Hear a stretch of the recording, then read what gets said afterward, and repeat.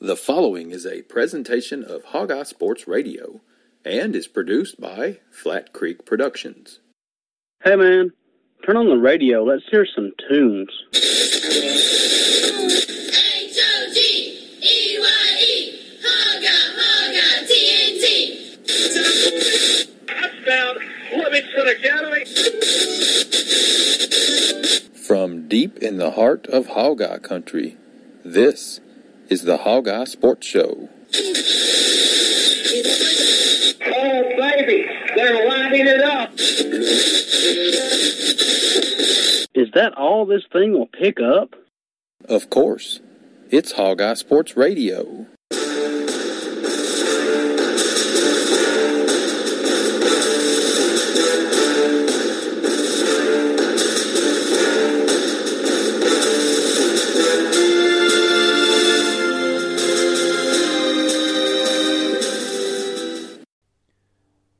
Hello, Hog Eye fans. Welcome to another enthralling episode of the Hog Eye Sports Show.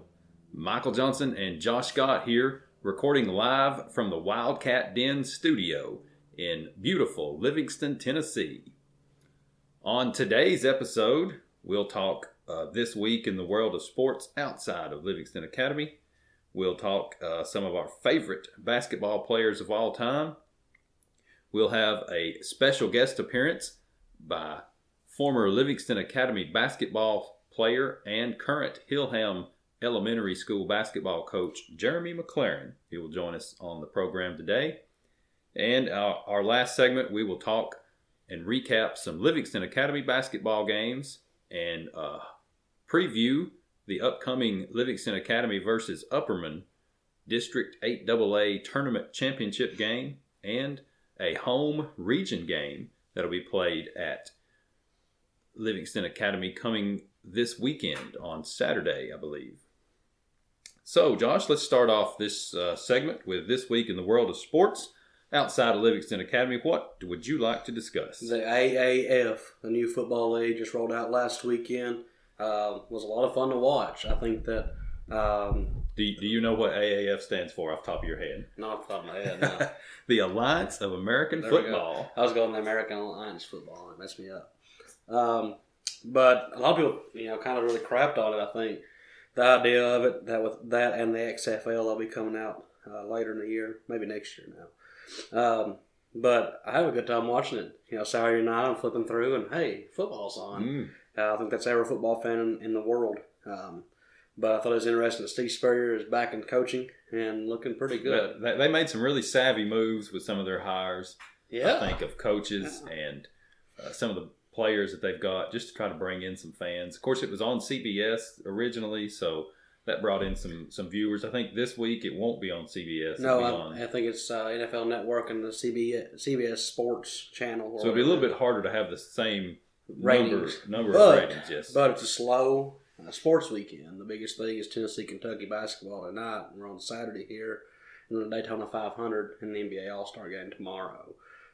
So, maybe it's supposed to be like a minor league for NFL, the way I understand it. So, pretty neat. You see some players out there that played for your college teams. Like Corey Vereen played for Tennessee, now plays for Memphis. Matt Sims, yeah. God bless him. He looked rough. But, you just Pig Howard, guys you just forgot about a little bit. Then Trent Richardson, had all the upside from Alabama. He scores 2 touchdowns last week for Birmingham. And then I told you right before we come on here, the Memphis team signed Jamarcus Russell, arguably outside of Ryan Leaf, the biggest bust of all time in the NFL. So, hey, he's got a cannon. Why not try it? But I like the rules, like the physical, Absolutely. like a hit. Yes. The quarterback got destroyed, got his helmet went flying. And lineman picked it up and ran for a touchdown. Yeah, like it's a football, I like seeing that. It's a fun game. Not a lot of commercials. Hey, that's the rolls. biggest thing it for rolls. me. So I could see it being a really big thing. I would like to see them in the XFL try to make a merger. I think they'll have to. I don't think both leagues. It'll have to be kind of like Highlander. Only one can survive. Yeah, hey, somebody had an idea of take those two teams and play them against each other, top 2 XFL, AF teams, and then the winner play the worst NFL team. Hey, that's And promotion and relegation. yeah. And I talked about what soccer does. And then so you take then that worst. If an NFL team loses, they drop down. They to drop the league, down. Yeah, and so the that team Browns are goes going up. down next year. No, it's not the Browns anymore. Baker's saving the franchise. You know, that's a big thing in soccer is when you got the relegation zone, it makes it really exciting for those terrible teams, you know, and they'll start a big chant, you know, we're staying up to the other team who's going down. I don't see how the NFL doesn't get involved here and tries to relegate how it's played and how it's ran and run it as like a developmental league because you're going to have a lot of guys trying to use this as a platform to get to the NFL. Mm-hmm. And it's in America. I mean, just, you know, it's not the Canadian Football League where they don't really care about what's going on up there. There's going to be some good players in this league and trying to make a living. And hey, what if you're a sophomore in college and you want to go to the pros and they won't take you yet because you got to have that third year? Why don't you go play for the AAF? Very good point. Very good point. I don't know what the rules are there. Will they make a rule where you have to be a junior? But I do like that there's no kicks, like as far as field goals, or no, not field goals, extra points. No extra points. You have to go for 2 points, conversions only. I love that the onside kick is the 4th and 12 from the 28. I haven't seen that yet. You convert it, you get to keep it. Makes it exciting. Yeah, you have to be down by 17 or less in under 5 minutes or something. What's the conversion rate on an onside kick anyway? 10%? Yeah, maybe if 5%. So, and then you were talking about before we came on here, the mic'd up referees, the replay official, the coaches. I love that. Imagine if you had a mic'd up official for that Saints game. What are we doing here? You know, so I think it'd be interesting. If I'm in the NFL, because I think that's going to be such a hit that if I'm in the NFL, if I'm Goodell, they got to implement that let's figure out immediately. Especially, I saw one play where it was a catch. The ball hits the ground, touchdown, but he still holds on to it. Yeah. And originally, that lady up in the press box, she said no catch. She said that's not a catch. That ball hits the ground. Then they talk her into it. Yeah, she said, "Wait a minute." Yeah, kind of like, let me watch this more. That's a catch. That's a catch. The ball doesn't move. So getting to see that, to me that makes it even more of an incentive to stay at the house and not go to the game because you get to see all that behind the scenes stuff. I agree there, and I wonder. And you don't know, unless you know somebody there, if they show that like on the Jumbotron, if they throw it to her on the Jumbotron and you get to see what she's talking about. Because that'd be great. You know, back several years ago, they wouldn't even show the replays in the Tennessee game. Yeah, if it wasn't going to go for them. If it was a close play and they were reviewing it, they wouldn't even show the replays on the Jumbotron. Yeah. And it's like, come on. Yeah. Why are we paying this $70 to get in here if you're not going to show us this stuff? I agree. $70, that was cheap. That feels like forever ago now. But I love it. I think it's a big thing. We'll have 8 teams. They're talking about expanding. 10, I believe it's 10 teams. 10. They're already talking about expanding. But like I said, if I was the XFL and the AAF, I would get together and figure out how to merge. You got to. They've got 8 teams, and then you have 18 teams and figure it out. And touching on the XFL just real quick, Bob Stoops is coaching the Dallas team. I mean, so that's big exposure too for them out of nowhere. But I think they should have stayed away from NFL cities. I agree. You know, go to cities that don't have NFL The AAF teams. is doing it right. San Antonio, Birmingham. They do have an Atlanta team. Yeah. But that most of their teams are like Memphis, Birmingham, Orlando. And I kind of like that it's not geared towards that state's college players, but it kind of is. Trent Richardson, Birmingham, played Alabama. Yeah. You know. Makes sense. I mean, it's very smart to begin with. And a lot of these guys, after they graduate and they don't go play in the league, they stay home where they went to school at. So be great. I would love to see some more players. I'd love to see a lot of guys at the University of Tennessee. Tyler Bray would be a phenomenal AAF player. A phenomenal AAF player. And I'd love to see it happen. I mean, he's not going to play in the NFL. That's true. I mean, he's getting paid to play in the NFL. He's not playing. So, I don't know. But maybe for him, it's just about the money. It could be. It could be for some people. They just want to hold that clipboard and get their paycheck. Rather than go out there and get hit all the time? Maybe so. Keep your knees in good shape. But, you know, you don't want to wind up like Alex Smith. That's true. You know, with your leg broken in 4 places. That's true. Because I mean, some of these hits they took last weekend, you might go. Oh, God. They were pretty rough. But that's what I had. The AAF, a lot of fun. If you haven't had a chance to watch it, NFL Network, CBS on sometimes, and then a CBS Sports Network, check it out. It's not great football. It'll scratch that football itch. Oh, absolutely. If it's going to carry me into the You know, they may even start up a fantasy football they said they're going AAF league. They're going to have to. They've got their own app, and they're going to do stuff like that with it. So, pretty neat. That's a good idea. Yeah. So let's transition to last week on our last episode. We talked about our favorite sports. You know, we had some differences in our opinions about different things. So we decided to do a Twitter poll because they allow you to have 4 options on a Twitter poll. Facebook and Instagram only allows 2 options. That's not a poll. No, it's to not. me. Which one do you like better? That's not a poll. So at least Twitter gives you twice the amount of options. So still, I wish they would give you unlimited, you know, or maybe even up to 10. At least give you some options. So I was only allowed to put 4 options, and my 4 options were football, basketball, baseball/softball, since they are essentially the same sport, and soccer. And then a teacher at the high school chimed in and said, why did you not include competitive reading? Yeah, I saw that. And I said, well, it was a tough call between that and basketball, which one to put in. Yeah. But so my least favorite sport wound up being most people's favorite sport.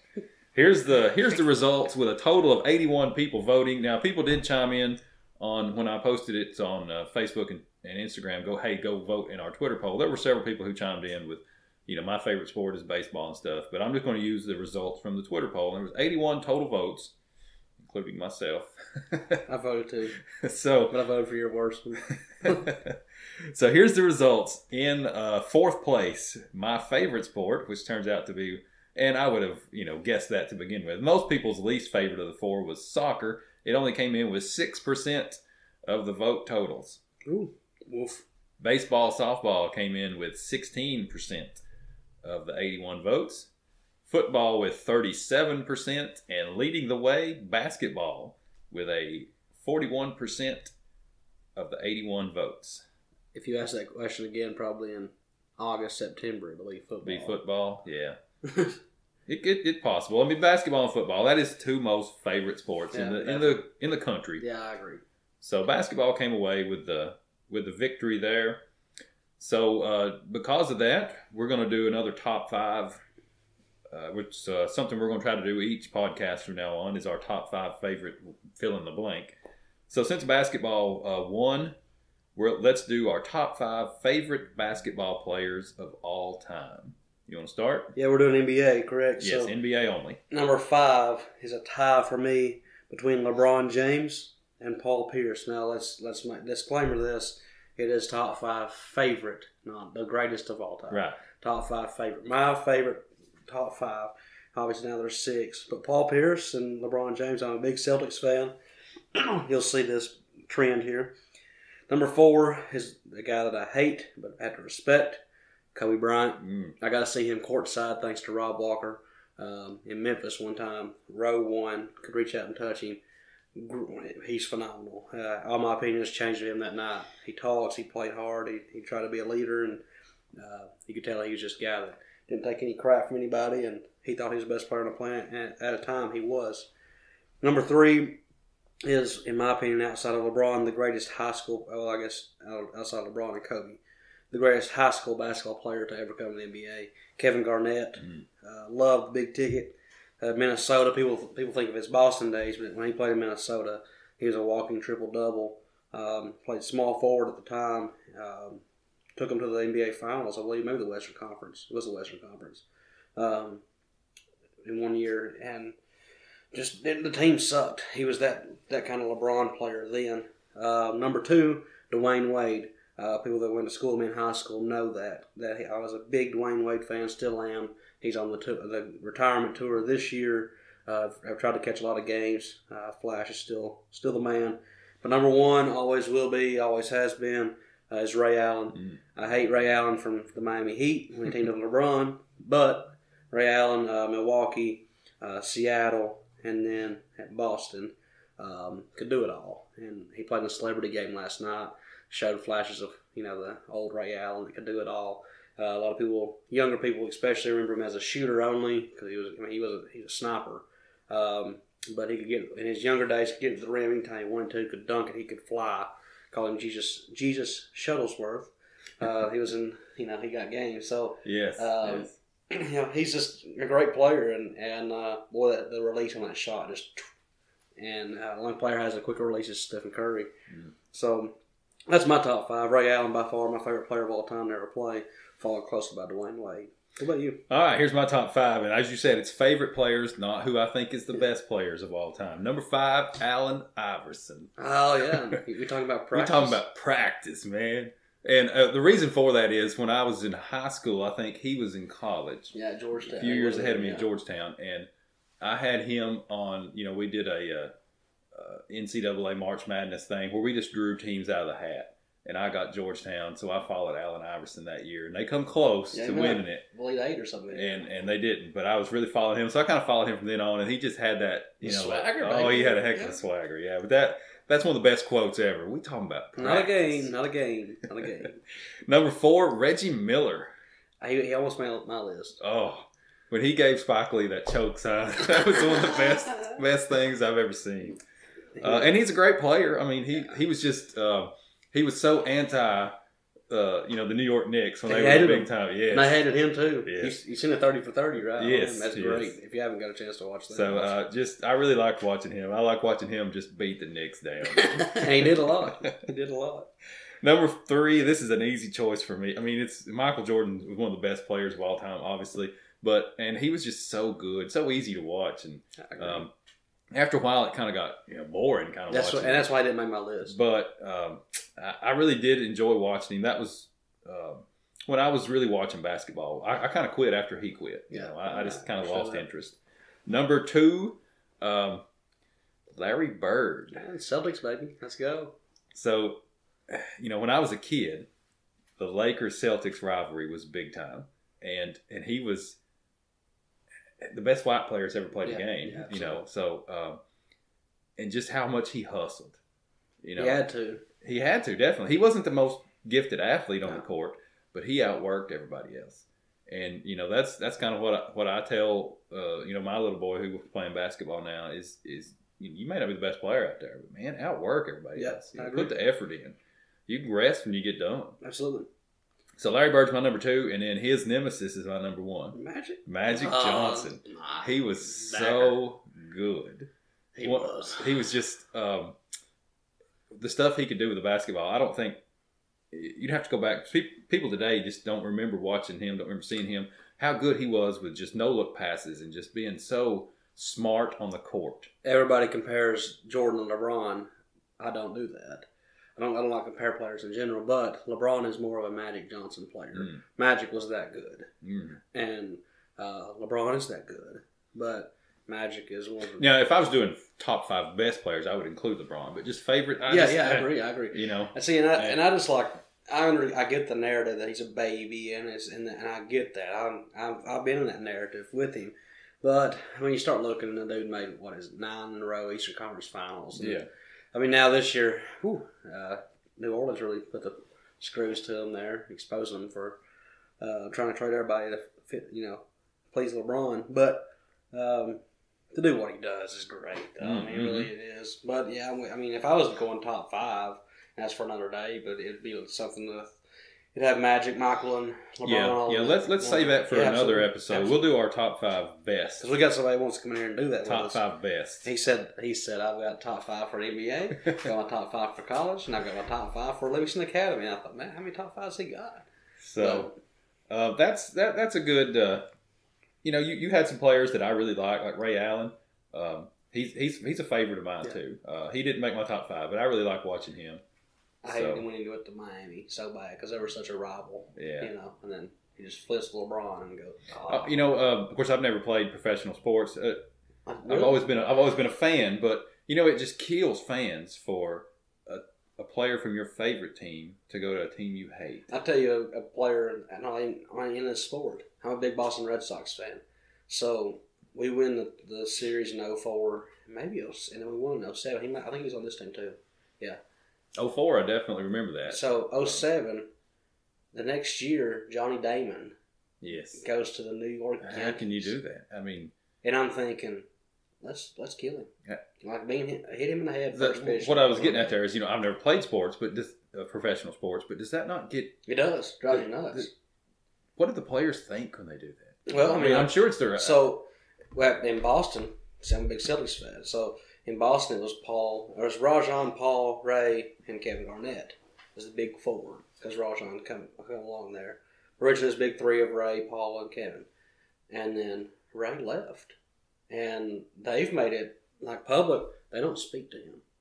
You would hope that there would be some kind of loyalty stuff. Well, I mean, they always seem to get along, but then towards the end, you saw Ray kind of step out and start distancing himself because he knew he was not going to be there. I've always thought that too. Like, some of your big time players, like Tom Brady, for example, take a pay cut to stay, and everybody at your everybody who's a fan of your team, they'll love you even more if you say, "Hey, I'm going to stay here." Like Russell Westbrook, because I've got some, I got some feelings for this town, for this team. I want to stay with this team. I'm not going to take the biggest money. Okay, Peyton Manning stayed in Indianapolis for forever. Yeah. Took cuts and took cuts and took cuts. And of course, he has the neck injury, and they cut him. Yeah, but he would have retired there. Sure. Now, I didn't have a problem with what he did. Yeah, no. They cut him. They did that. And they said, we're going to take luck and give you an opportunity. So that was fine. He was a free agent. He'd go wherever he wants to. But if you go crosstown rival, I can't stand that. I can't. Nope. No, not cool. I mean, yeah. I got one thing here. So, of course, I've mentioned many times that I'm a big soccer guy, so I'm going to keep pounding that to death. So I found a team that should be everybody in Overton County's favorite team. And its name is the Livingston Football Club. Let's go.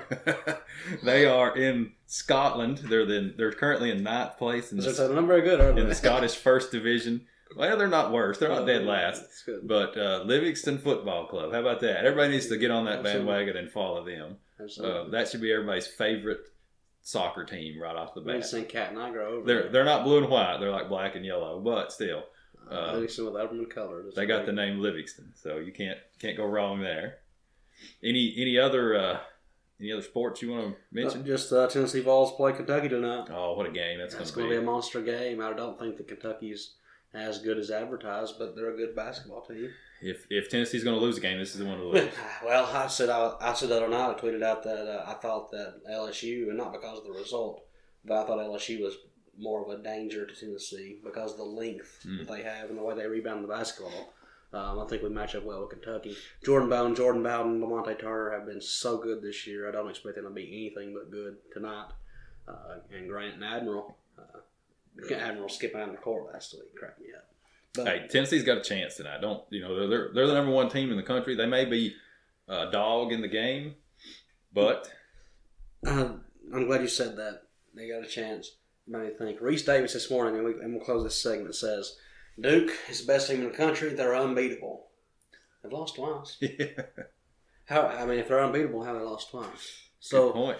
I mean, come on now. And I almost lost the other night at Louisville. So, Tennessee's not an unbeatable team. Nobody really ever is. They've got their weaknesses, but they've played good basketball so far, and I love it that people hate them. I love it that people hate their fans. It makes me inject that into my cardboard vein. Let's go. So, excited. All right, I think that's going to do it for this week in the world of sports outside of Livingston Academy. And we'll be back to have a conversation with our special guest this week right after this. Thank you for listening to the Hog-Eye Sports Show. Today's episode is being brought to you by the host's two favorite words to say on the show, and those are and you know. And now, back to the show. And we're back on the Hog-Eye Sports Show, and this week I sat down with former Livingston Academy basketball player and current Hillham Elementary School basketball coach, Jeremy McLearran. And so here is that interview. And I'm here today with former Livingston Academy basketball player and current Hillham Elementary basketball coach, Jeremy McLearran. Jeremy, welcome to the Hog-Eye Sports Show. Hey, thank you. Glad to be here. So let's talk some about, you're a big basketball guy. Let's talk some about your career in basketball. How did you get started in basketball? Well, they sent letters home one day. I was at A.H. Roberts attending school, and this letter comes across through the classroom at the time. I was in 4th grade, so I've been in Miss Janie Byers' class, and it was advertising the Junior Pro League in Overton County. And I took the letter home to my parents and said, hey, I'd really like to try this and play basketball. And, of course, they were shocked just because, I'd never played sports up until that point. And, well, they said, if you want to try it, the number one rule is if you start it, you can't quit. And I said, well, I really want to do it. So they took me and signed up for junior pro, and I was in 4th grade. And that's where it all began. I played junior pro for Mitch Copeland and Robbie Ledbetter. And I remember playing at the Alpine Gym. And we played for Livingston Regional Hospital. Had lots of great teammates on the team. Lots of people that I grew up and was friends with. And then from junior pro there, I just continued on into school basketball. And at Livingston Middle? Yeah, so from A.H. Roberts, that's a good part to get into. From A.H. Roberts, I went to LMS 5th through 7th grade year. And then my 8th grade year, I decided, just lots of factors involved, to move to Allens Elementary. And I do want to say that decision changed my life. The people that I grew and played basketball with at Allens Elementary, those are still to this day some of my best friends. We communicate, we talk to each other all the time. We were in each other's weddings. It just changed my life, that decision I made. And it wasn't purely about basketball. It was just something that we wanted to do when my family and I discussed it. So I played my 8th grade year at Allens Elementary. And from there, I went on to Livingston Academy. I played at Livingston Academy from 2005 to 2008. And that's where my career basketball-wise ended. My family, we didn't really have the knowledge of, submitting videos and, really marketing myself. My family has never done that. You're talking to a kid who's first-generation basketball player, sports player of any kind in his family, really. And so I didn't really pursue that as much. Another reason for that is I started coaching my junior year in high school with the Junior Pro League. Mickey Ledbetter asked me, hey, do you want to help out with the team? And so that's where my coaching career started when I was a junior in high school in 2007. I coached a 4th and 5th grade group.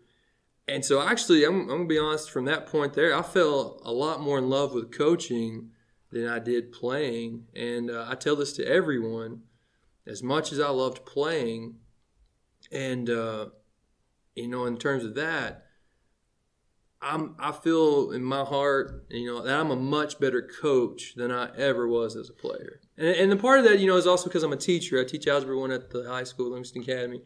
And that's meant a lot to me over the years of getting to do that. So, no, my basketball playing career ended in 2008 at the state tournament in Murfreesboro when we got put out. And we'll talk about that later. That's a toughie. So let's talk about your Livingston Academy playing career. You said you started the 04-05 season, and that was that Danny McCoy's last year as coach? That was. Danny McCoy was the head coach, and the assistant coach was Dustin Whitaker. So we were on all freshmen. We were on the JV team. Out of all the people that tried out that year, it was me, Todd Smith, and Brad Jolly played that year. A tremendous year in terms of, learning, trying to adjust from middle school to the high school level. And, Danny McCoy decided to retire at the end of that year. And then Richard Melton was hired in 2005. So he was the 2005-2006 coach for that year. And then he was my coach for the rest of my career from 05 to 08. Livingston Academy boys basketball was pretty good in that time frame, right? Yes. In fact, you and I were just discussing, we were talking about, between my sophomore and senior year, we only lost 2 district games. The year before that, if you count my freshman year, it was only 3 district games. We went undefeated in the district my senior year. And just to kind of put it in perspective, there's some numbers I definitely remember. I remember beating Upperman my senior year. Our team just crushed them that year. It was 82-52. It was just a sound defeat. That group. So me and Todd Smith were seniors. Chase Dunn, Devin Ramsey, T.J. Smith, and those were our underclassmen at the time. Lots of great games, lots of great basketball. And, one of the big things that in me stands out is we were all, like I said, great friends. We played all the time. Practice would end, and then we'd want to go play pickup at the church down the road or something. So, Yeah, a great time for basketball at Livingston Academy in terms of boys basketball. And in 2008 especially, there had been a dry spell of trying to get to the state tournament, trying to get over that regional hump and the semi-regional game. And we finally were able to do it in 2008 because we kept running into station camp. We played in my junior year and then also senior year. And that's when John Jenkins was at station camp, and he went on to play at Vanderbilt, SEC player, an amazing player. And so we were able to get past him in station camp 2008 to finally get back to the state tournament after that kind of a dry spell. So, and it was a good push. And we talk all the time when you talk about basketball. Sometimes it just takes that one thing to kind of get you going. And, from that time, we went in 2008, Chase and all them, the senior year, Devin and all them, 2009. And then it's a process, these young kids watch you. And so then right after that, you got kind of like Mason Ramsey, Brock McCoy, and 2011 and 2012, and just pushing there. And so you can almost look at and trace it up to the day. We got a great basketball team right now currently, and they were number one in the district. So I'm really proud of those guys. Yeah, since 2005, Livingston County boys basketball has had a really great run.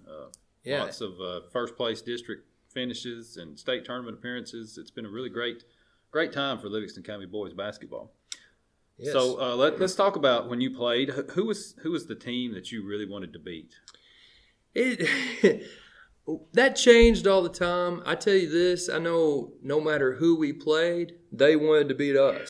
I definitely know that no matter who we played, we were definitely under the impression that we were going to get the best of whoever we played. Some of the biggest rivals just that come to my mind, though, was Upperman. We always wanted to make sure that we beat Upperman. Sometimes York, and in York, especially because of the environment. One of the hardest games to play in high school, at least in this district, in my opinion, is playing at York. That's a tough environment. But as far as the district go, that kind of was where we stood at. So today, who do you feel like is the biggest rival overall? We've asked a lot of our guests on the Hog Eye Sports Show here. Who do you feel is the biggest rival that Livingston County plays?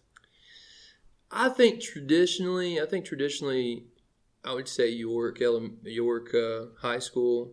But again, in the current times, at least just how I felt when I was playing and watching them and being there, it's hard to lose to Upperman. So those two teams keep coming back. If I had to pick one over the other, I'd say right now I think a lot of people will get a lot of joy of being able to put a win over Upperman any day right now. So that's a big deal. Yeah, we've discussed this several times in our show. I even did a Twitter poll, and Upperman came out on top on the poll. But a lot of the older people, I think a lot of the older school generations still see York as the big rival. Right. But I think with the younger generations, it has changed to Upperman. They make it so easy to dislike them. Yeah, they definitely encourage the competitive side of you for sure. But as we saw the other night when Livingston hosted York, boy, York brought a crowd. Yes, in fact, I was actually telling some of my friends and some of the people that I was talking to in the stands, the York game the other night at LA. Of course, that was a big game for those boys because that sealed in terms of putting you in first place for the district. And so Cody Ray, Matthew Sells, Caden Jones, Mitchell Ayers, all those guys, very, very big props to them. And I was telling some fans and friends that it felt to me like almost like a sub-state game. And there is nothing better than a home sub-state game. There's no game, and I'm even talking about, college things and things like that. There's just nothing better than having a local hometown sub-state game. And that game the other night, that's kind of how it felt. There was just such a huge crowd, and it was back and forth, and both crowds were into it. And so I was really glad to be part of it and be in the gym during that time. And it was great to come away with a big win. Yes, definitely. I mean, you can't beat that. All right, so let's transition. You've been coaching. So you said you started your junior year of high school? Yeah, I was a junior year in high school, so I was 17 when I started coaching. And like I said, I coached 4th and 5th grade junior pro. And so I started there. I did that for I do that now. I love helping kids in our community fall in love with basketball. I feel like basketball, in certain ways, it kind of saved my life. In certain ways, it kept me out of trouble. It gave me, like I said earlier, and I've said many times, it gave me a lot of friends in my life. It gave me a lot of opportunities, and so I continue to do junior pro. I coach kindergarten and first grade, junior pro kids even to today. And that's got to be a lot of fun. Oh, it is. And so when you go from coaching teenagers, it definitely keeps you mindful of where they come from in the beginnings, and it keeps you thinking about all those fundamentals. And so I really enjoy it a lot, and it's so much fun, really. But I was coaching junior pro, and in 2012, I graduated from Tennessee Tech University and got my first job teaching in Shelbyville at Harris Middle School. My wife was going to school in Nashville at the time, so that's a time in our lives we moved to be down in that area to help her finish out her school. She went to Belmont University. So as she was doing that, I worked in Shelbyville. I also did 1 year in Williamson County. And yes, and during that time, so I spent 3 years in Shelbyville. I coached the boys. I helped coach the boys basketball team down there. So that was 6th through 8th grade middle school basketball. And then I taught. I left Shelbyville and I was able to get a job in Williamson County, and I taught there. I coached 1 year of 6th grade girls basketball. And Williamson County basketball is a little bit different because it's all in county, and of course they're big. It's a big place. And so they had their own separate 6th grade team, and I coached them for 1 year. And then I would have stayed in Williamson County till the day I die because it was such a great place, environment to coach, teach, and all those things. But the opportunity opened up because my wife graduated. She's doing occupational therapy. And then a math job opened up at Livingston Academy, Algebra 1. And my wife and I made the decision to come back home, and I've never regretted it. We love being back home. My blood runs blue. I love Livingston.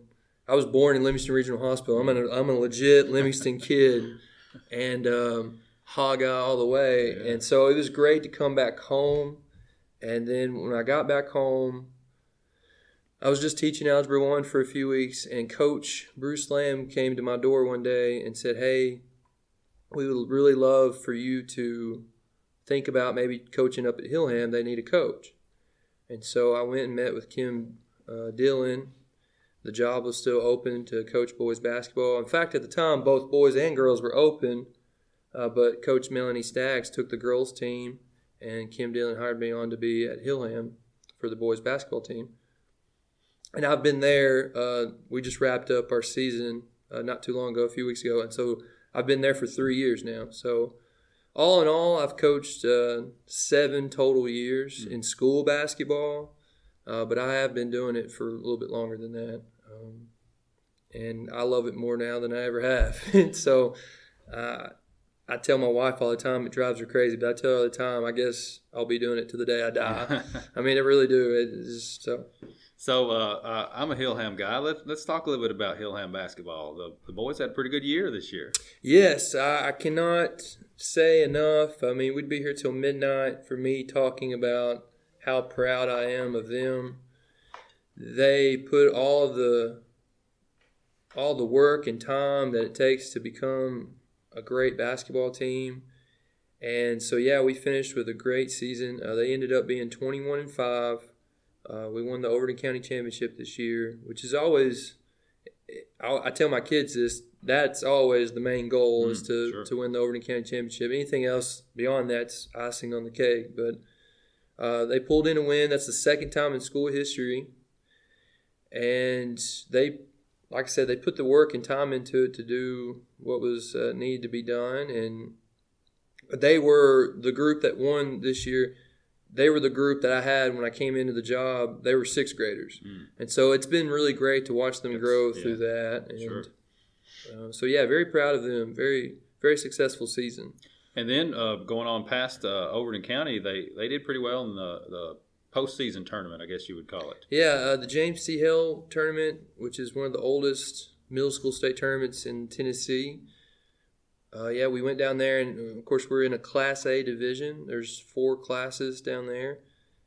And Hillham, of course, is no big school. I mean, we have about 300 so students between kindergarten and 8th grade. So we're in the Class A division. And so, they were very, very successful down there as well. We went on to get to the state championship game. Came up a little bit short in the final game. Ended up getting state runner-up. But at the same time, one game doesn't define a team. I was so proud of all the body of work that they've put in this season.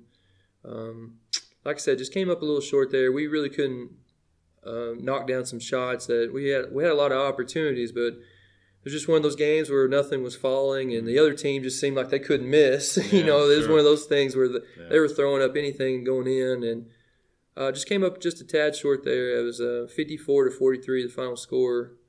But again, so proud of the things that they've done this year. You also took over the Hillham Elementary girls. Is it different coaching boys and girls? Is it basically the same? Is there? Oh, in terms of basketball, I use this analogy a lot. I wouldn't say an analogy, but I do say like the game itself.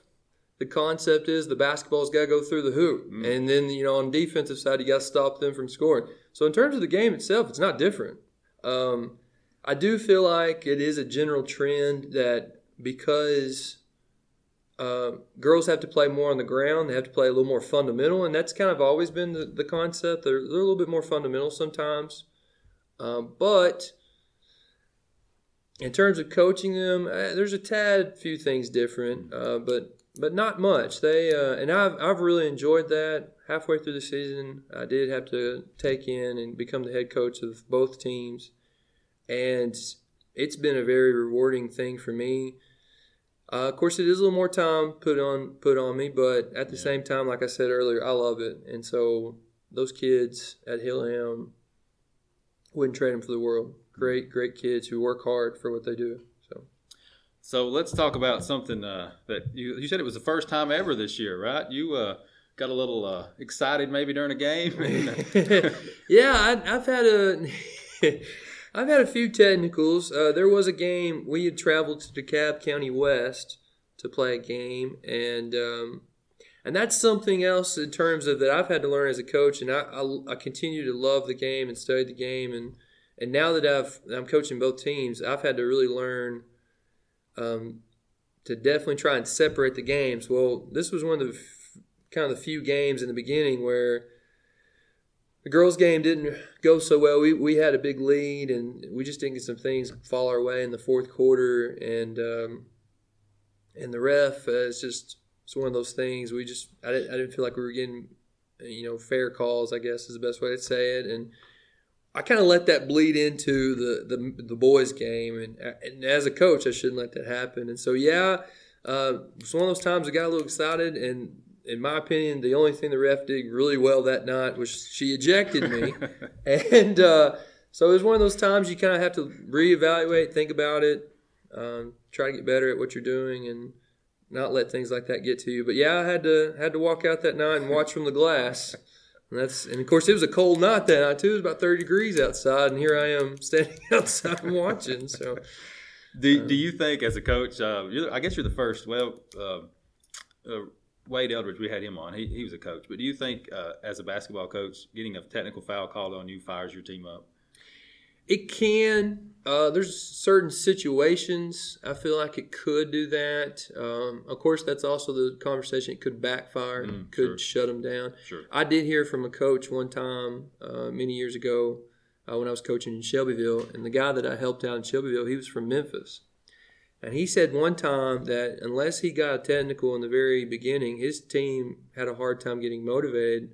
And in terms of like if it was a big game, and so he said one time to kind of play an intimidation factor, he had the team run through the other team's run out, so what you're not supposed to do, you got to run, to the sideline. You can't go and around them.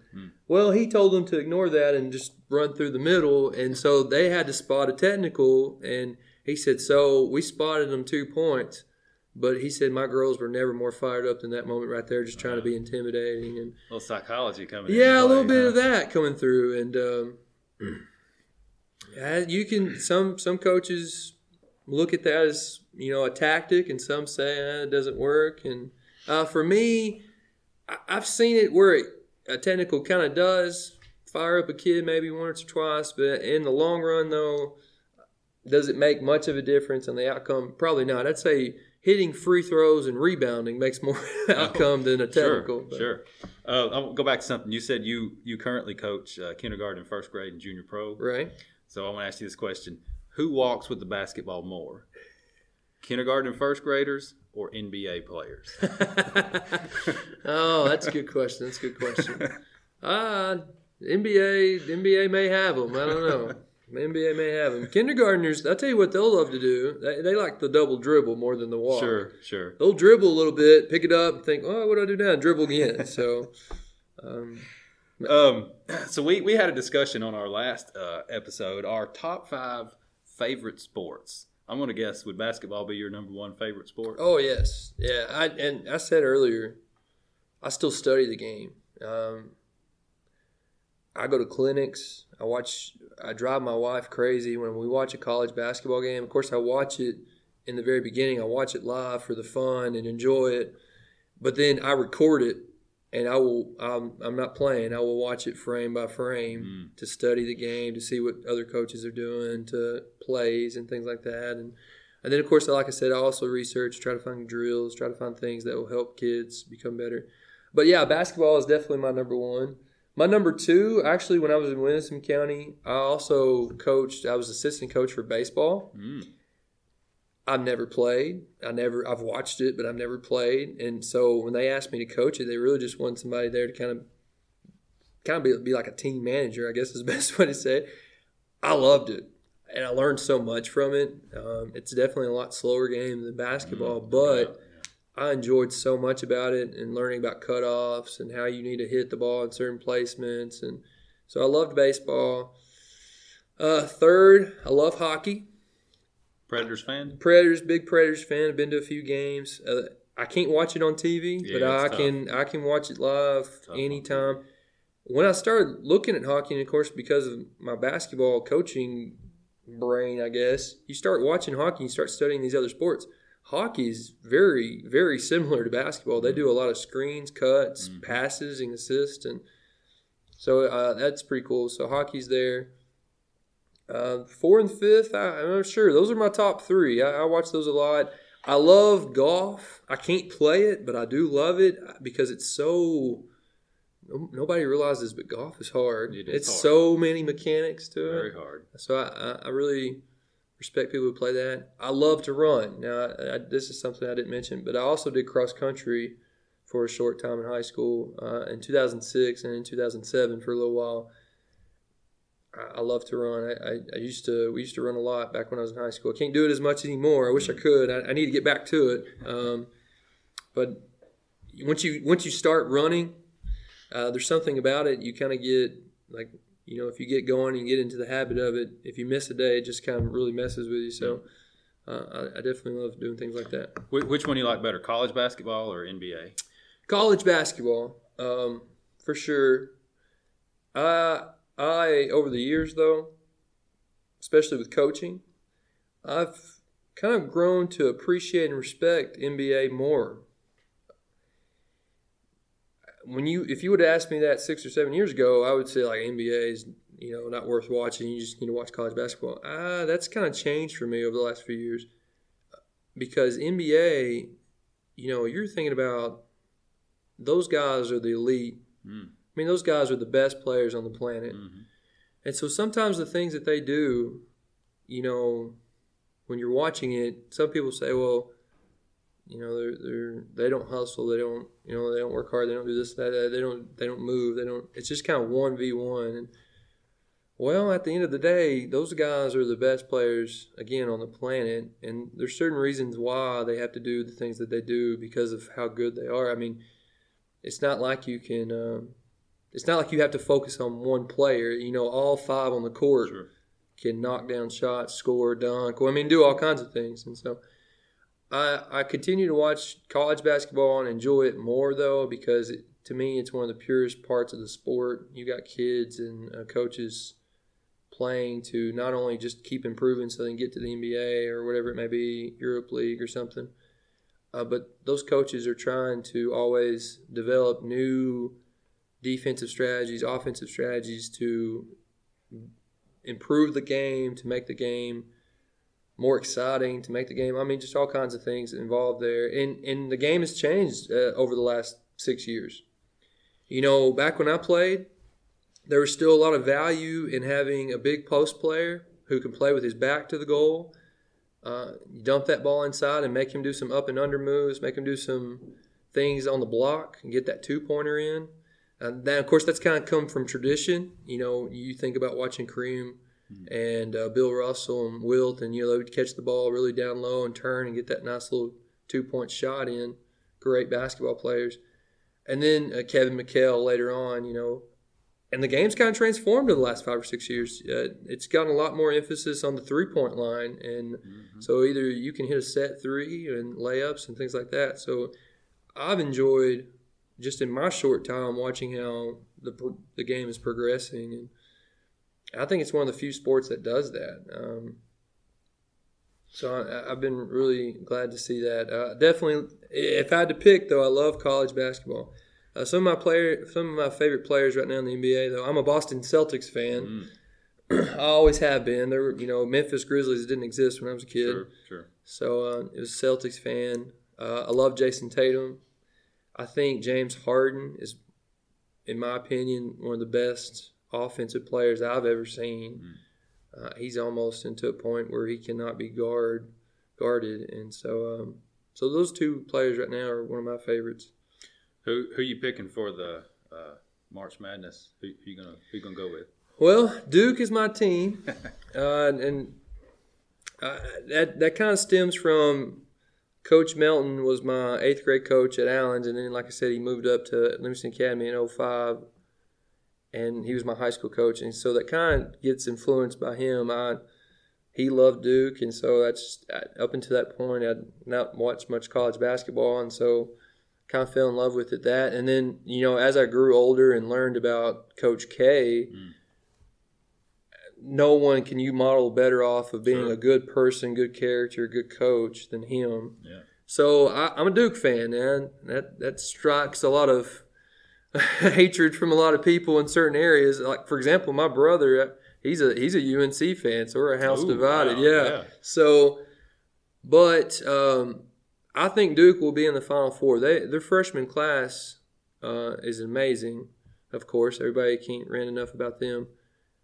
Zion Williamson, though, to me, he's one of those players. I think he's changing the game. I mean, he's a monster and can do all kinds of things. He can shoot, dribble, things like that. I think Tennessee is extremely well this year. I think they'll be in the Final Four as well.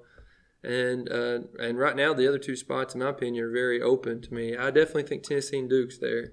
The other ones, we'll see who steps up. That'd be a big game, Tennessee versus Duke. It'd be nice. It'd be nice. Another team to watch out for, I love Marquette. They've been doing some really good things. I personally met the coach from Buffalo. I was at a basketball clinic and met him, and he's doing some phenomenal things up in Buffalo. Better watch out for them. And you know what you're going to see a lot more because of the one-and-done type era. You're going to see a lot more teams like that UMBC team who upset Virginia last year. When these other teams keep these players who keep playing together over 2 or 3 years, you're going to see a lot more teams like UMBC, Loyola, Chicago, and people like that. And so I'm interested to watch teams like that and see what they can do to make the upsets, because those are the favorite games to watch. Let's talk about one more thing. On our last podcast episode, we mentioned, me and Josh Scott, about maybe creating a Livingston Academy Sports Hall of Fame. Just from any sport, don't have to be football. There's a Livingston Academy Football Hall of Fame. So any nominees that you think should be included in a Livingston Academy Sports Hall of Fame? Well, first, I'd like to say I think that is a tremendous, great idea. In terms of basketball, we've had the 1,000-point club, and I have lots of respect for that. I mean, that's, to get on that board is an extreme accomplishment. I was nowhere even close to that. It wasn't my role. My role was to, rebound, outlet, set the screens, play good defense. And my job, when I was a player, wasn't to score. That wasn't my job. And I knew that, and I'm proud about that because, without my role, even though it's hard for people to see that role, my role contributed to the overall team success. And so I can't commend enough having a Livingston Academy Hall of Fame. You get to shine a light on a lot of other kids in other sports who have done phenomenal things. One of the best athletes that I ever knew was Caleb Lander, and he holds tons of records over here in track. People like that. I mean, we got lots of state record or school records over here that have been broken from track and things like that. Well, you and I were talking earlier. Kat Nigro, went to UNC to play soccer. Yes, I mean that's huge. I mean, she went on to Division I soccer player, and she's great. And I'm big friends with that family. I love them to death. And so people like that I think deserve recognition in a certain way of Hall of Fame. And then also I'm a big proponent on teams when you get a team in the Hall of Fame, I think any team who has made a big accomplishment for their community and their school should be recognized in a certain way. I mean, when you're talking about the volleyball team in '97 who won the state championship, I think that's a tremendous accomplishment. Absolutely. So, things like that I think should be definitely in the Hall of Fame. Well, Jeremy, I want to thank you for joining us on the Hog Eye Sports Show, and let's hope Hillham keeps plugging away for the next few years. Oh, yeah. Hey, and it's always great to continue to watch them grow and continue to watch them. Yeah, several of your former players are now on the Hillham or the Livingston Academy basketball team. Yes, and I cannot tell you enough how important that has meant to the kids at Hillham to watch some of those kids grow up and push themselves to be on the high school team, and that's tremendous for them. Last year we had a few kids try out, and we got 3 kids on the team from Hillham on the high school team as freshmen. I'm so proud of those 3, and I'm really, really excited to see how the next few years go. And hey, we're going to continue to keep working, and hey, hopefully make the Overton County Championship more of a tradition versus 2 times in school history. So, as a Hillham alumni, I would love to see it. Yeah. So thanks for joining us, and hope we'll have you back on the show again soon. All right, thanks.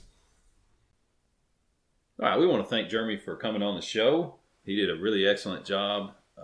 He was a former basketball player, and he said there in his interview that his real passion is coaching. He started coaching when he was in high school, junior pro, over here at Livingston, and now he's the coach at Hillham, and what a job he did this year for Hillham. He does a great job. Got them to the JCL finals this year. They finished a runner-up, so congratulations to him and those boys on that epic run there. Does a good job with the girls. Absolutely, he took over that this year. Yeah. So let's hope he makes Hillham being a perennial power in Overton County a regular event here in Livingston. It'd be terrific. Also, shout out to the Rickman girls winning the state championship. Coach Misty Garrett and her girls. That's a couple in the last few years for her, if I'm not mistaken. The runner-up in that game, Livingston Middle School. So congratulations to Coach Joey Williams and all his team as well. 2 girls teams right there in the state finals. Yeah. Got to figure that at some point. They went 2-2 against each other this year. Yeah, played 4 times with 2-2. But Rickman won the 2 important ones. Most important ones. They won the postseason games. Yeah. So, I mean, it's good to see those 2 teams playing for state championship. That's got to bode well for the future. You think that would translate? Yeah. Of Livingston Academy girls basketball. The year we won a state tournament at Allen's, Hillham had Michaela Brown. Can't remember. Rickman had a couple good players. And then Livingston won a state championship as well. And that was Livingston's last district championship team. Wow. So, those kids do get those habits formed of winning and competing for championships early, and props to those coaches for instilling that in them. And congratulations on a great year. Yeah, let's hope they keep it up and go back to some postseason accolades again next year. Absolutely. All right, that'll wrap up this segment on the Hog Eye Sports Show, and we'll be back to talk Livingston Academy basketball right after this. Thank you for listening to the Hog Eye Sports Show. Did you know that 2019 marks 110 years of Livingston Academy High School? It was established in 1909 by the Christian Women's Board of Missions of the Christian Church. And now back to the show. And we're back on the Hog Eye Sports Show. And in this segment, we are going to recap and discuss some Livingston Academy basketball and also look ahead to the Livingston Academy boys versus Upperman District 8AA Tournament Championship game, and look on to the region game that will be played at Durward Vaughn Memorial Gym this Saturday, coming up Saturday. So, first game that we will talk about since our last episode was recorded, pretty big-time rivalry game between Livingston Academy and York. Both games took place on Tuesday, February the 5th, 2019. So York came in on the girls' side with a 6-6 district record, and the Livingston Academy girls came in with a 2-10 district record. And the Livingston girls had previously lost to York by 10 points earlier in the season. So the Livingston Academy girls started off, not on the right foot again. They got behind at the end of the first quarter. They'd only scored 8 points to York's 14, and in the second quarter, they lost even more ground. They were having a lot of trouble guarding the Johnson girl from York. She's pretty good. She was doing just about whatever she wanted to in that first half. And so at the end of the second quarter, Livingston was behind by quite a big margin, 12-29. In the third quarter, Livingston played pretty good. Basketball. Played pretty good. They made a small run. Hannah Hammonds had 7 points all in the third quarter to give Livingston Academy a little bit of a boost and get them pretty close. Mm-hmm. They closed the gap a little bit, but by the end of the third quarter, Livingston trailed 23-38. And then the fourth quarter, Livingston kept putting on pressure, putting on steam, and got it to within 7 points at one point in time. But in the end, they fell short and lost by 9 points by a final score of 42-51.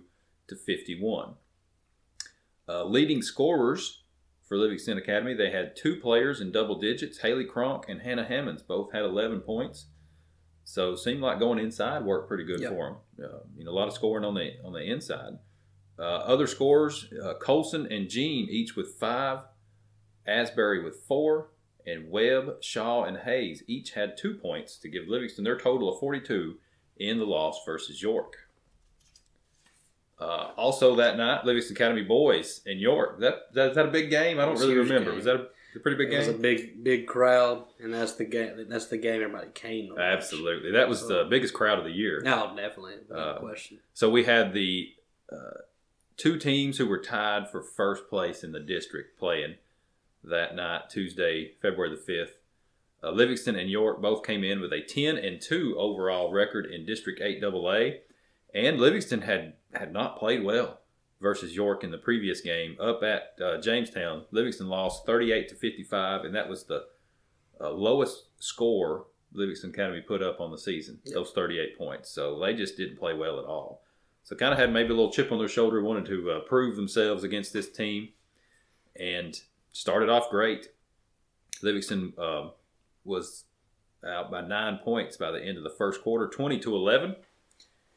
But then the second quarter, things didn't go so well. They got behind, and at halftime, Livingston trailed 28-31. Yeah, York just kept pounding the way. That was a big quarter for York.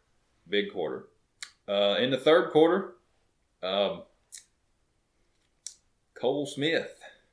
Welcome back. Welcome back to Livingston, Cole. He fouled out of the game with a technical foul. Yeah, I don't know what he said or what he did. If anything, I don't know. It's a poorly officiated basketball game. Both games, I thought. But, we'll take it. But, I mean, you hate seeing good players. And he's a good player. He was a great player when he was here, and he's a good player there.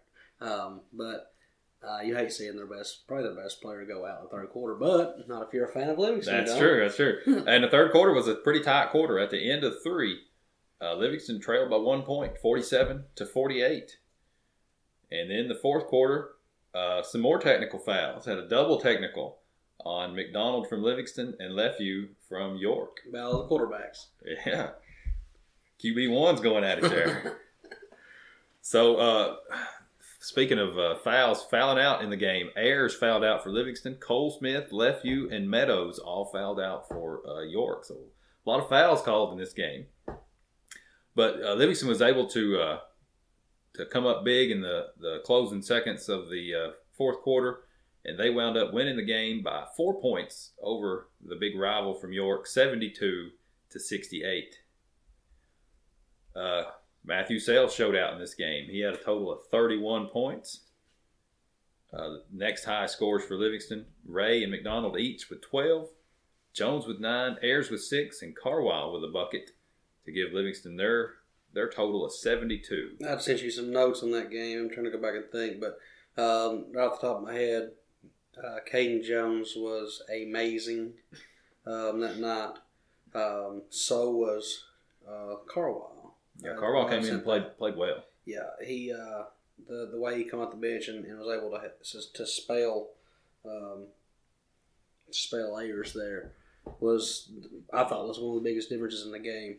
Of course, then you have Matthew doing his thing, and then you have Will McDonald making jump shots that we needed to go in. Absolutely, yes. He's come on big this year. Having that inside presence has really helped. Having him and Ayers both step up big time has helped Matthew Sales and Cody Ray, who are the major scorers, help them out a lot.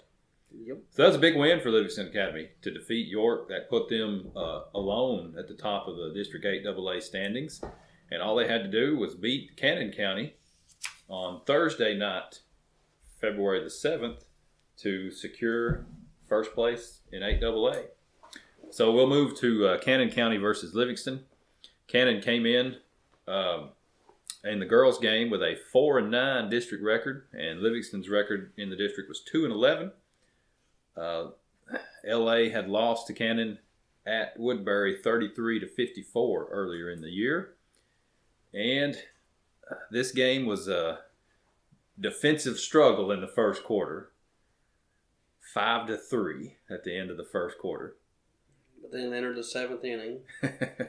Jean was the first Livingston Academy player to score a bucket, and she did that with 5 minutes and 30 seconds left in the first quarter. So they went 5.5 minutes and nothing. Yeah. So Jean had all 5 points actually for Livingston Academy in the first quarter. She's the only one to score in the first quarter. And you would think 5-3. There was no fouls called in that first quarter, so that was just a lot of bad basketball. I don't remember exactly everything that happened, but not a lot. Not a lot. Nothing to remember. So the first foul of the game was with 6:42 left in the second quarter on Cannon, and Livingston didn't pick up their first foul for another minute. 5:42 left to go in the first quarter. Only a total of 6 fouls in the first half. It's crazy. It's almost as many fouls as points. Yeah.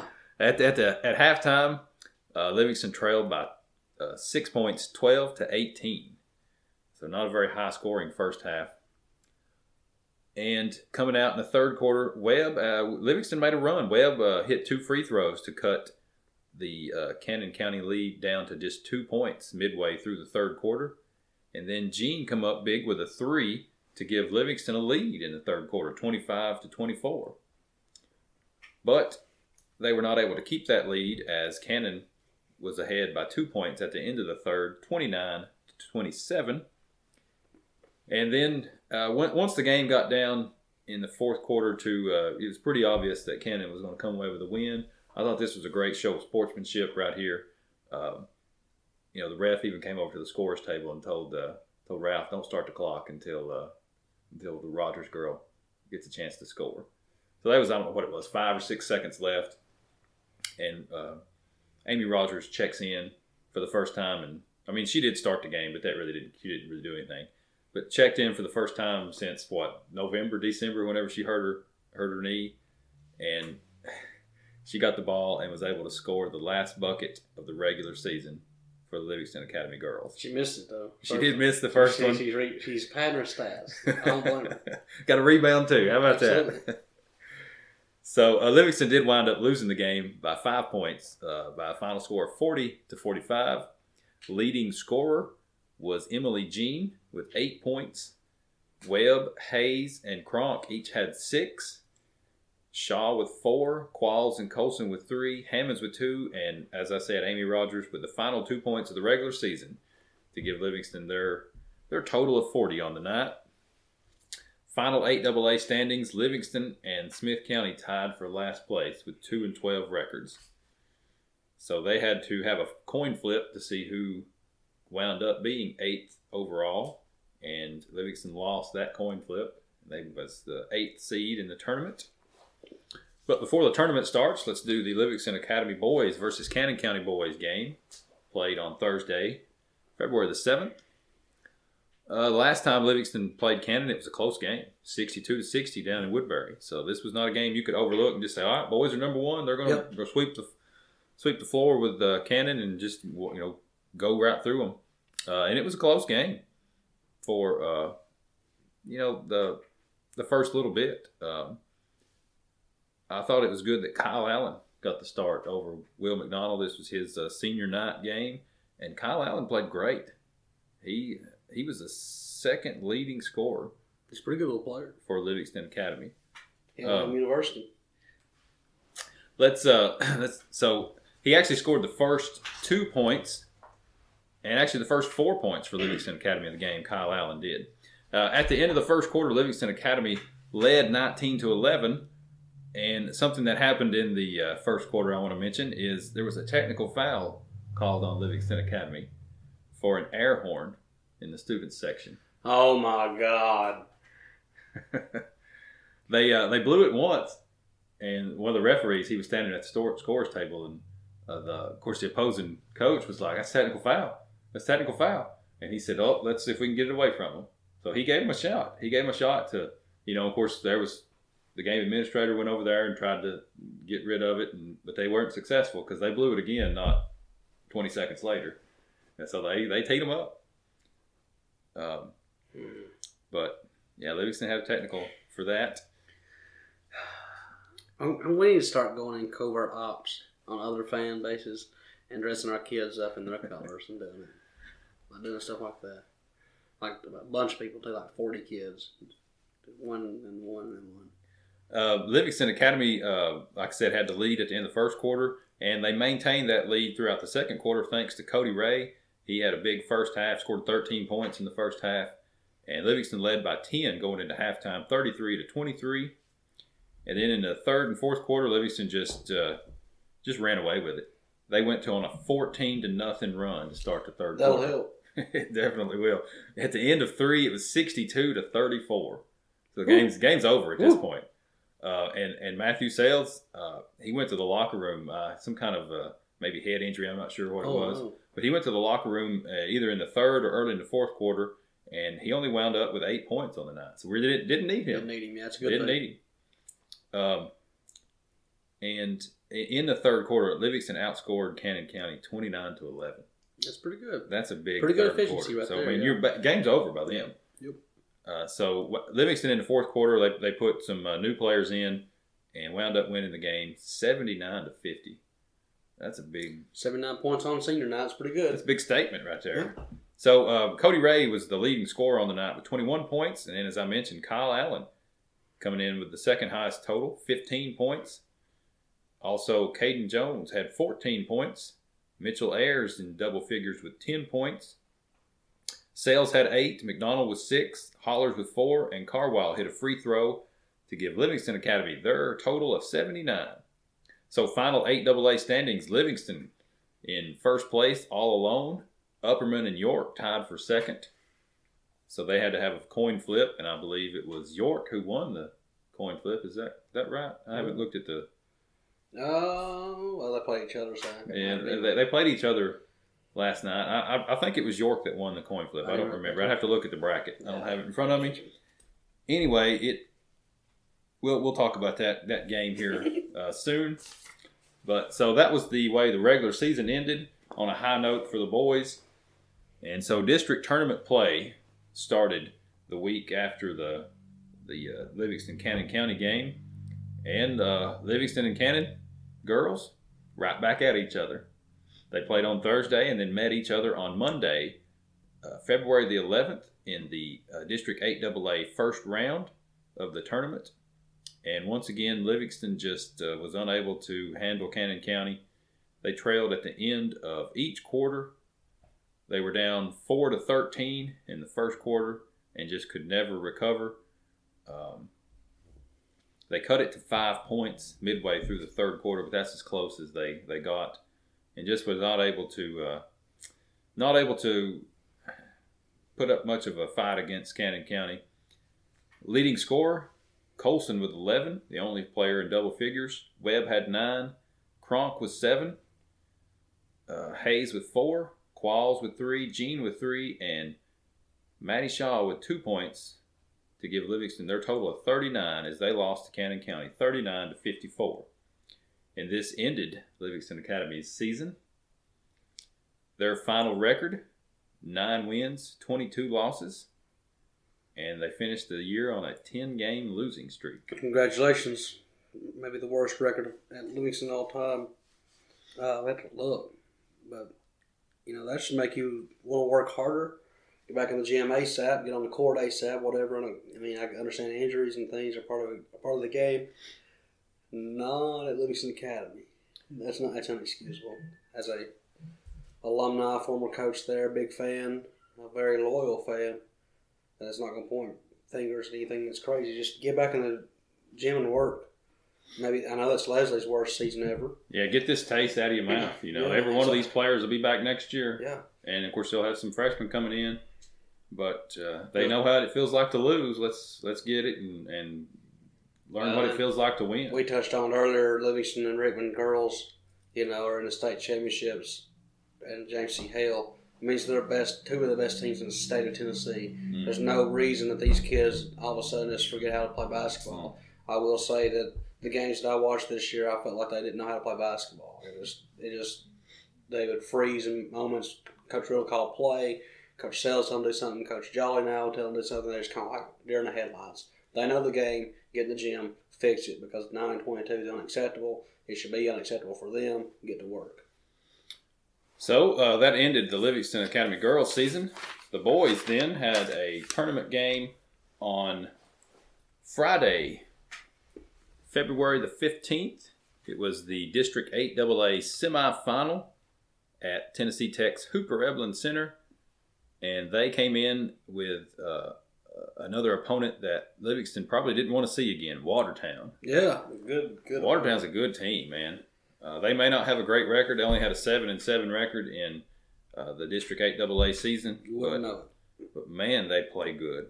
But at the beginning of the game, they didn't play so good. They just couldn't stop Matthew Sells to begin with. He had an one on the first possession, and he actually had Livingston's first 7 points of the game. Set the tone. So Livingston was up by 10 points at the end of the first quarter, 21-11. Yeah. And then Sales got his second foul early in the second quarter, and that was the only 2 fouls that Livingston had called on them, both of them on Sales. So you thought, well, maybe Miller's going to have to sit him so he don't pick up his third before halftime. He didn't. He played the entire first half, never came out. There was only 3 fouls total called on Livingston in the first half, 2 on Sales and 1 on Cody Ray, I believe. Props to Coach Miller there, knowing how the game's been called and trusting your players. Hollers came in the second quarter, and he made an immediate impact. He had 2 straight steals on 2 possessions, and then on the next possession, he had an assist. So he made his presence known as soon as he came into the game. Livingston just was playing great in the first half. They were up at one point by 17 points. And you're thinking, man, this game's over. Turn it off, go to leave early, go get you supper if you're down at Tennessee Tech, if you're listening on the radio. What's on TV right now? Yeah. Because this game's over. Well, it wasn't, because Watertown made a run. But Livingston was up by 17. They had an 11-4 run to start the second quarter. But then Watertown, they turned it around. They made a run and cut the the lead back to 9 points at the end of the first half. At the end of the first half, score was 34-25 after being down 17. Yeah. So they made a good run. It's a very quick first half. There's only a total of 6 fouls called the entire first half. I like it. So they let them play. I like it. Letting them play. So third quarter starts. Cody Ray comes out and scores the first 5 points for Livingston Academy. Thinking, all right, here we go. And then Livingston goes on a walkabout.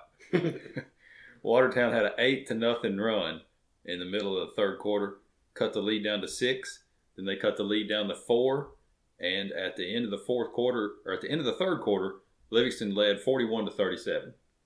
Definitely a walkabout. Then the fourth quarter starts, and Watertown scores and cuts the lead down to 2. And finally, Ayers hits a bucket to stop Watertown's lead, or Watertown's run. And you're thinking, all right, here we go.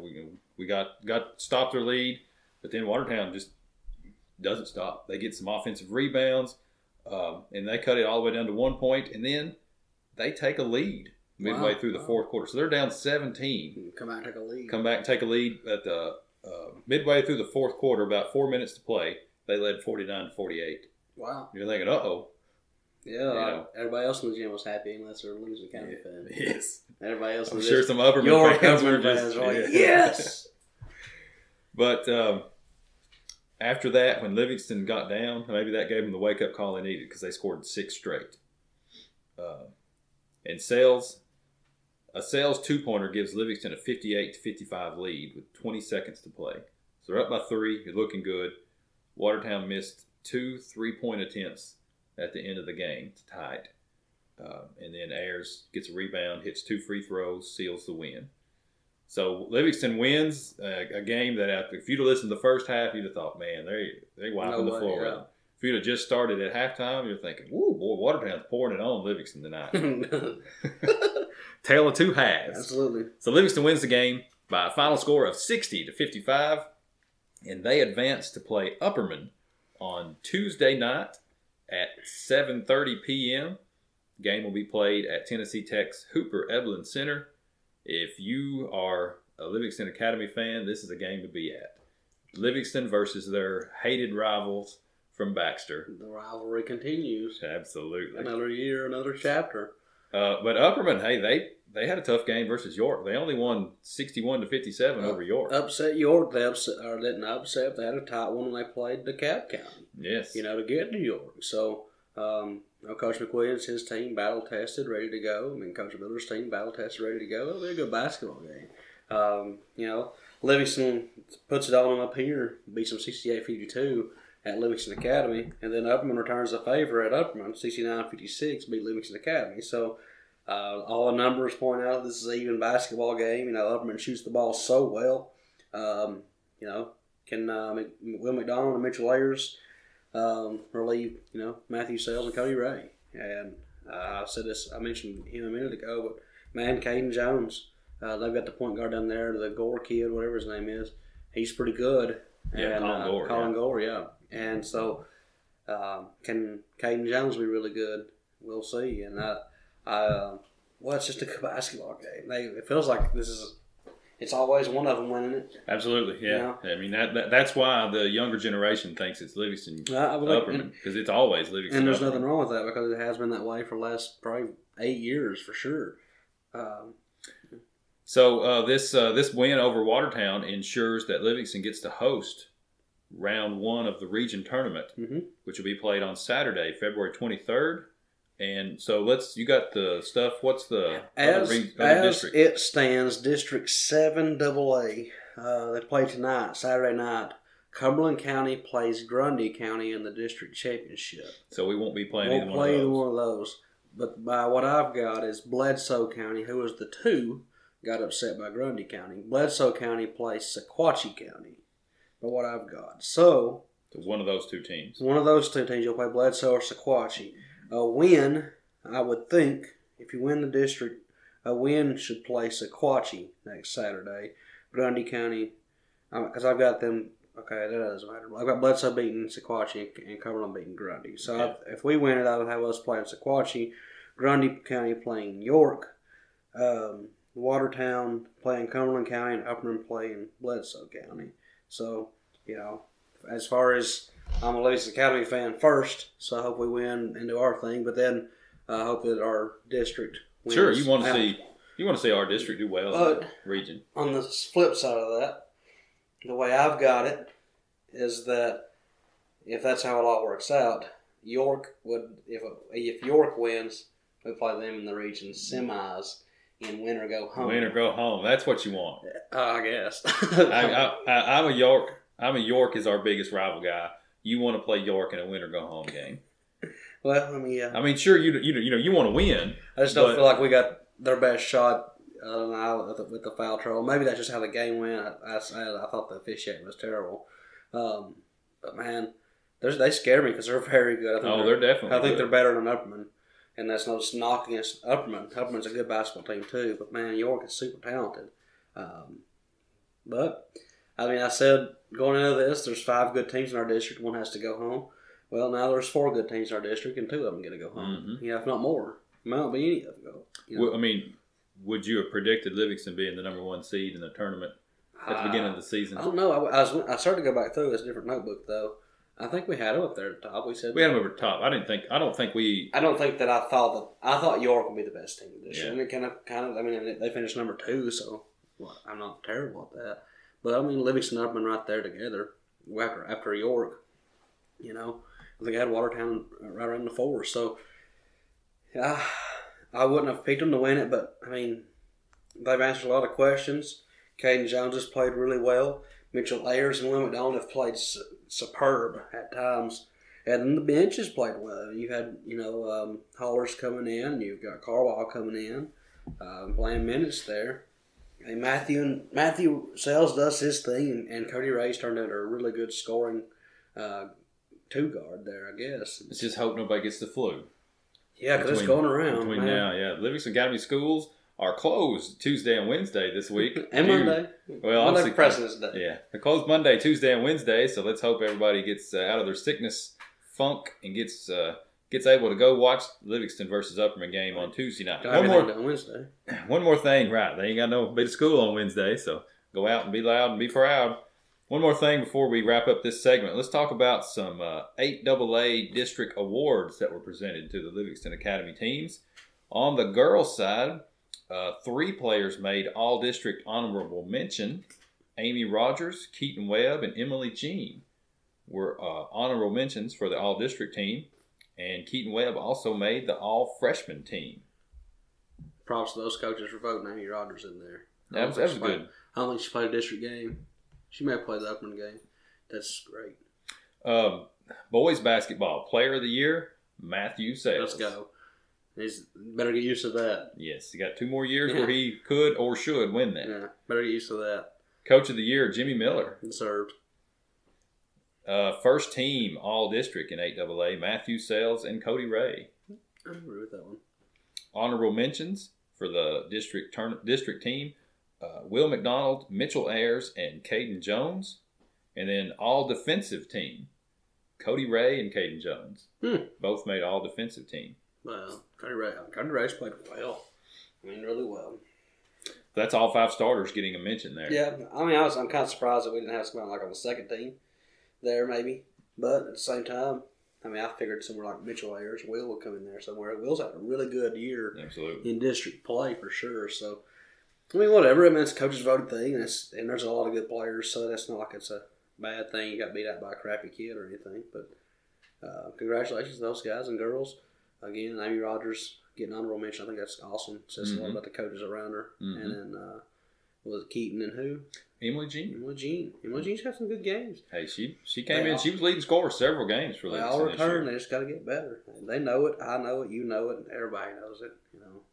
They were really close in several games this year. Yeah, you look back on their season. I guess that's what we're doing right here, wrapping it up. And look back on the girls' season. They're so close in so many games. There were 10-point games here and there. And I have been hard on them. I mean, it's hard to watch. But, you have to do what you're told coaching-wise.